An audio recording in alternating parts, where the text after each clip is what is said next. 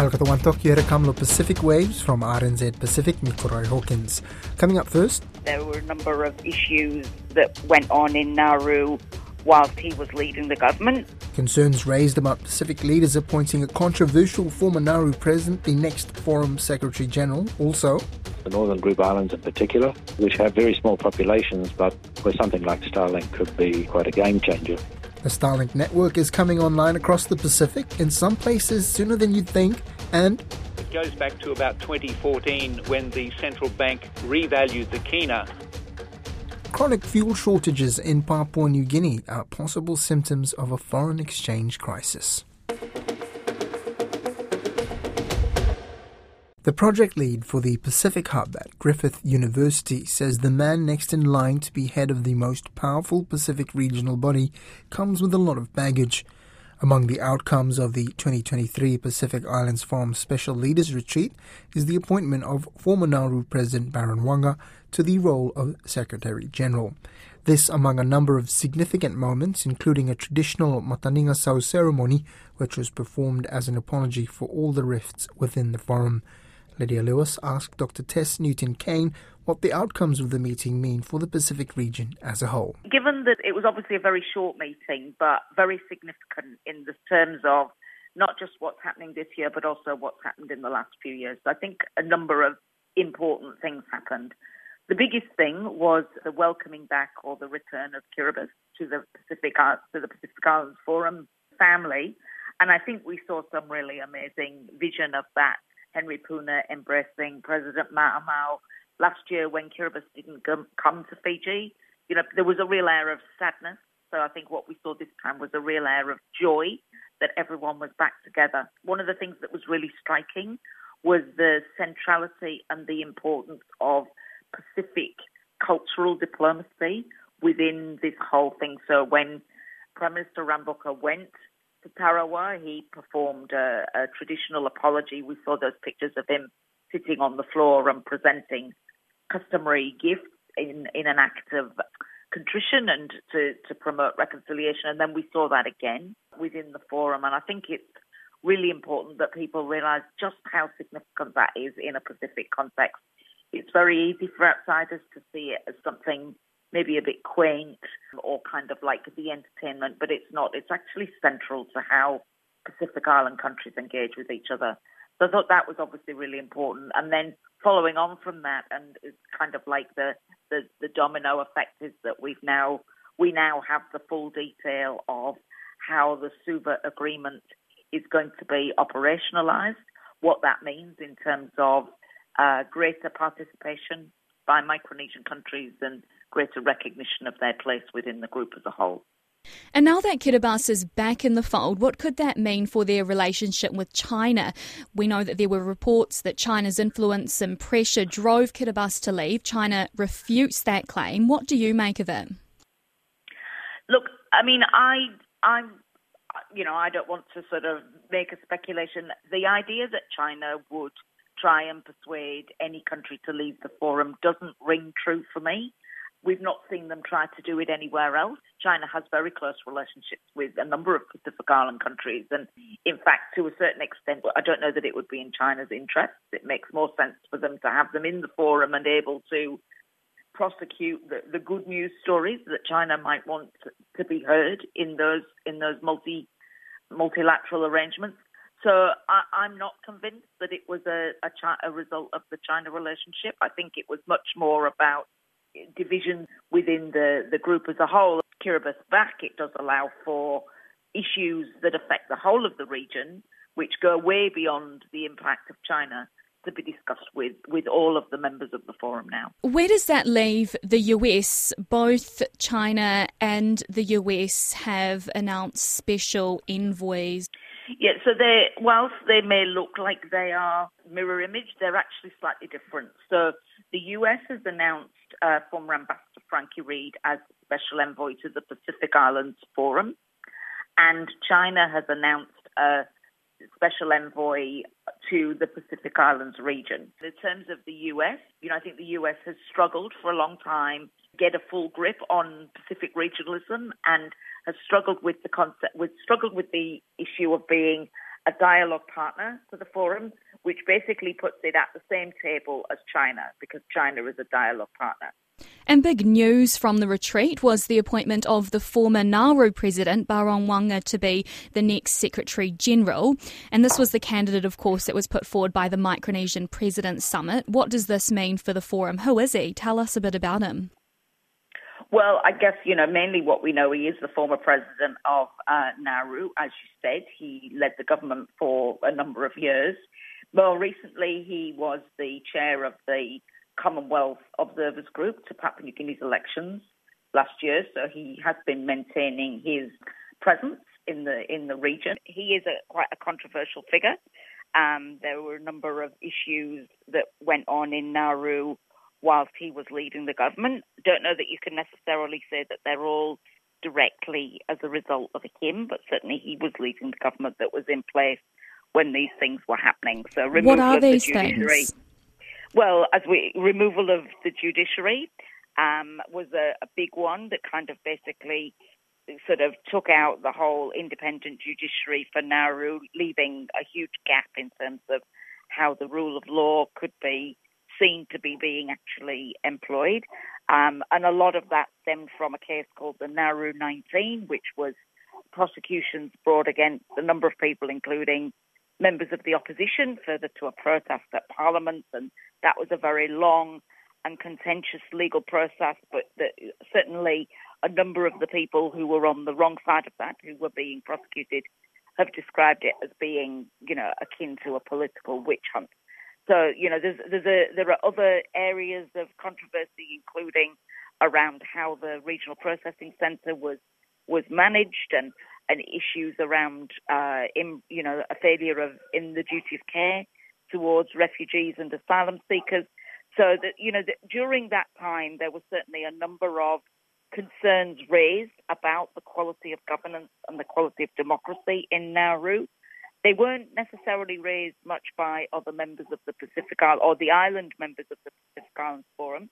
There were certainly concerns raised in both Australia and New Zealand, but within the island country leadership, things were a bit more muted, including there wasn't a huge amount of criticism coming from the Forum Secretariat. So it's a complex environment into which he's stepping, but certainly he comes with an awful lot of baggage. He will come into that job at a very critical time, obviously, as we know there's a lot going on.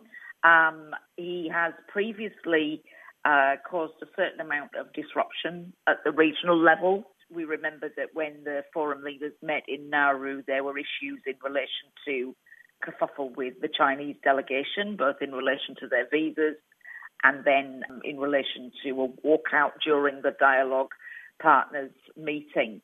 And Barong Wanga was very dismissive of the Chinese delegation. Now, obviously, his country, Nauru, has a very strong relationship with Taiwan, and that, things on that score have not got any easier since that incident. So there's definitely a degree of interest to know how he's going to manage that. Obviously, he will take on a role that means he represents the region as a whole, not just his country. And so he will be expected and supported in managing a range of relationships, both with the membership and with the dialogue partners.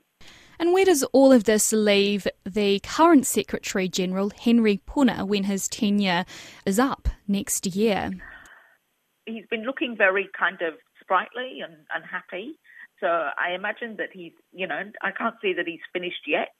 One of the things that came out of the Special Leaders Retreat was a tasking for a scoping for the forum to have a dedicated office or a dedicated envoy to both Washington and New York to look after relations with the US and with the UN on behalf of the forum.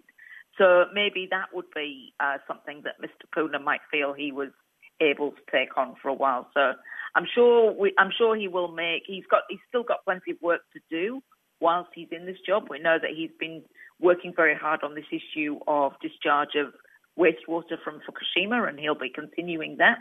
He'll obviously be working with his team to effect a smooth handover to Barong Wanga next year, but I'm sure he'll also be looking to line up something else for himself afterwards. And I guess we'll just have to wait and see.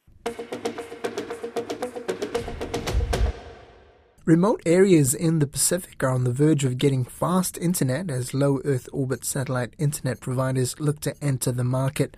Starlink, the company owned by tech billionaire Elon Musk, is trying to get the Cook Islands hooked up as soon as possible.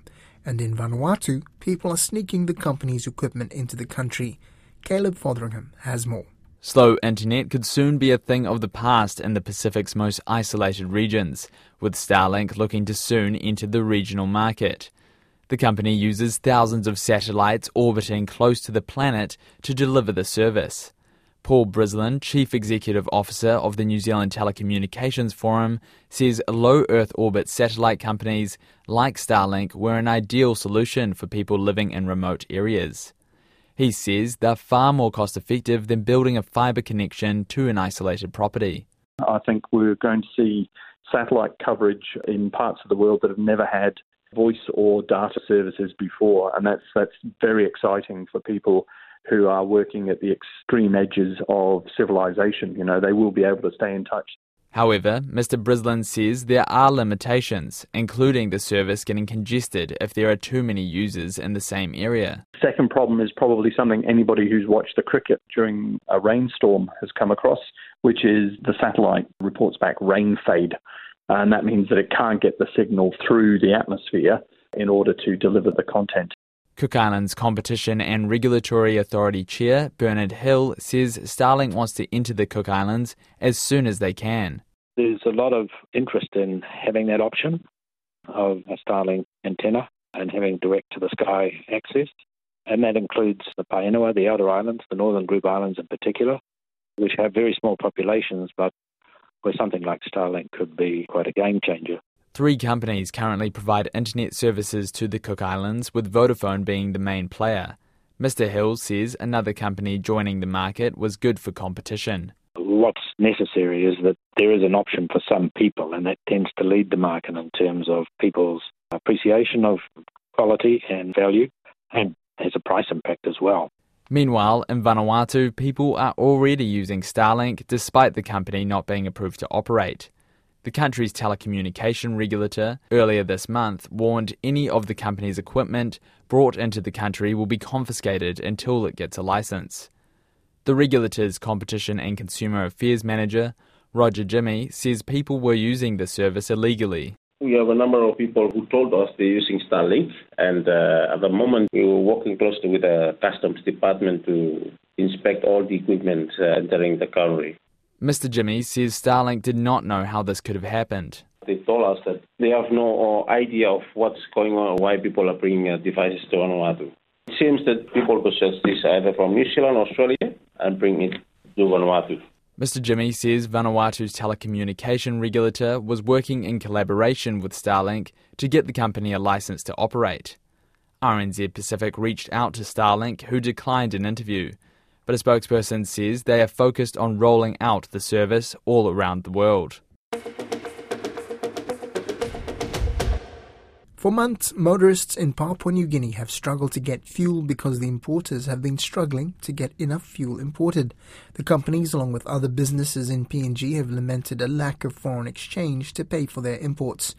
The foreign exchange crisis in the country has deep roots, and Don Wiseman spoke with the president of the Port Moresby Chamber of Commerce, Rio Fioko, about the problems and the efforts being made to overcome them. It's a long-outstanding issue. It goes back to about 2014 when the central bank revalued the kina. At the time, the kina was under pressure and was slowly depreciating. And the central bank at that time, surprisingly for the business community, revalued the kina upwards and also set limits for the commercial banks to trade.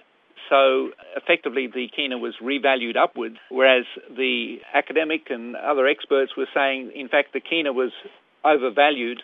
Its true value was probably 20 or even 30% overvalued. And we're calling for a devaluation. A devaluation of the kina would have greatly assisted the exporters, in particular the agricultural sector. But of course that also means your cost of imports, such as fertiliser and foodstuffs on the shelves in the supermarkets would also increase. So we've had this imbalance since 2014 or thereabouts in what is coming in to the country as dollars for exports and demand for imports, because all of our foodstuffs, all of our fuel, etc. are imported.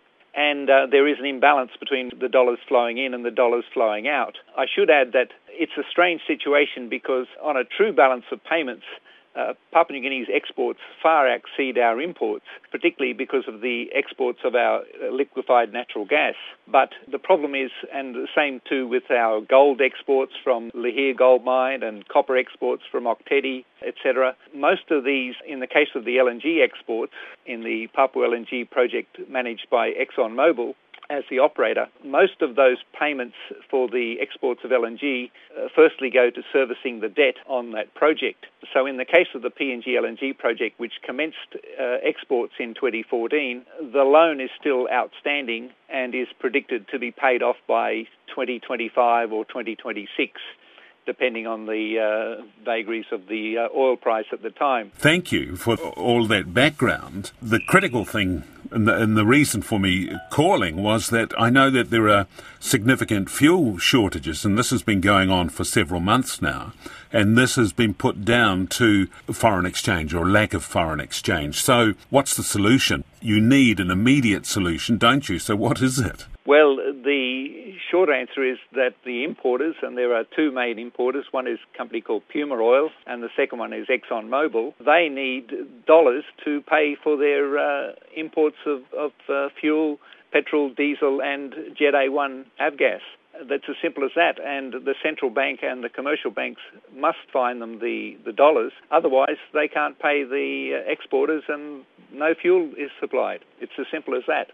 And will that happen? Well, it has happened in the last couple of months, only after Puma have told their suppliers, their customers, that they will not be able to supply because they're running out of stock, and if they don't get more dollars to order another tanker load of fuel to come into the country, there won't be any Jet A1 fuel, and likewise there'll be no more petrol and diesel. So last weekend, the Puma service stations were limiting purchases to 20 kina for petrol and diesel. Which is almost nothing. Which is not even enough certainly not enough for the taxi drivers and PMBs to operate, and as well as everyone else, yes. So there would be a lot less vehicles on the road right now, I imagine. No, fortunately, after the rationing that happened on the weekend, on the Monday, the Deputy Prime Minister, Honourable John Rosso, called the parties together, Puma along with the central bank, and an agreement was reached and the dollars were made available so that they could order another tanker load of fuel. So kick the can down the road, really. The problem itself hasn't been solved.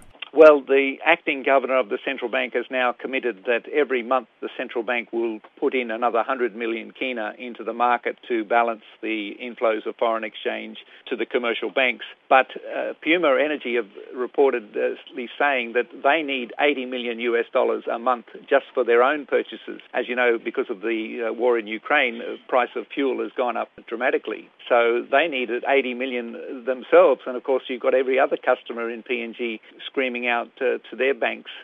They need foreign exchange to order supplies, parts, etc., etc. And the Reserve Bank has the resources to perhaps go to 200, 300 or 400 million, for instance. Well, that is the question we don't know. The central bank is cautiously managing the dollars they have in reserve. Obviously, we don't want to be in a situation like other countries have been where they couldn't pay for imports. So they're being cautious managing the foreign exchange. But of course, they have to predict it against outflows that the government has for loan repayments, as well as keep a balance on the kina. It's been just over 4 weeks since the torrential rainfall and flash floods hit Auckland, forcing hundreds out of their homes and claiming 4 lives. South Auckland's Mangere was among the worst affected areas, with thousands of people seeking food and shelter at the Mangere Welfare Centre. Susana Suisuiki visited 2 of the flooded streets in Mangere and spoke to some of the residents to check in on how they're doing. Long-time residents in Mangare's Biri Place say they never imagined that one day they would have to row out of their street to safety. A month on since the Auckland floods, Miss Alina and her daughter Nancy are staying at a motel, but Nancy says there's no place like home. She just really bugging about really wanting to come back home. It's kind of homesick. Oh. We just don't like the motel. It's something new because we've been staying here for this is the first time for us to ever have anything. We've never left. On that fateful Friday night, the heavy rainfall caused Te Ararata Creek to overflow, seeping into the surrounding homes and submerging vehicles that lined the street. Messalina says they were left in the dark when the power failed, and the situation hit home when she saw her neighbour sailing past on a boat. I opened the window and said, can you help? But I don't believe, I'm not believe it, the water's come inside. Samoan community leader Paul Mark lives next door, but his house has been yellow-stickered and flood-damaged items are strewn around the property. Paul is currently staying with his sister in Manurewa, but says the floods have uprooted his life. He says securing a new home is challenging as he has his parents' needs to consider. We're trying to find a place that's accessible. There's a ramp and a walk-in shower for my mum. My mum is a wheelchair user. Just minutes away is Caraval Close, where Luisa Opetaia lived, but she says her house has become a shell. Salvageable belongings are piled in each room, but the bottom half of the walls have been taken out and the home is uninhabitable. Luisa is staying at emergency accommodation in the city, but says with meals not included, it's becoming stressful. I don't want to appear ungrateful, but it's just hard, and there are families living in this hotel with us who have kids. And, they're stuck in the inner city where there aren't many places to eat apart from fast food, and they can't cook for their kids. While much of the country's attention has turned to cyclone recovery efforts, the affected residents of Mangere say they're still suffering. So there's all these other kind of struggles, that are still continuing even though it's a month later. So, the ground has dried up, but the struggles that we're going through still continue. 4 weeks on from the flash flood that tore through their streets and turned their lives upside down, the residents of Beatty Place and Caraval Close are left wondering what the future holds for them. Despite staying in warm and safe places for the time being, they know it's not a long-term solution and that it won't be a quick or easy mission rebuilding their lives. If you've been directly affected by the flash floods in Auckland and still require assistance, Te Whatu Ora Pacific Regional Coordination Hub and South Seas, based in Otara, will continue to provide support across the region. You can contact South Seas at 0800 31 13 31 or Te Whatu Ora Pacific Regional Coordination Hub at 0800 72 72 40. That's Pacific Waves for today. Remember, you can download us for free to your device from Spotify, iHeart, Apple Podcasts. And if you're using Apple, please leave us a rating so others can also find us. Lukumufala next time more.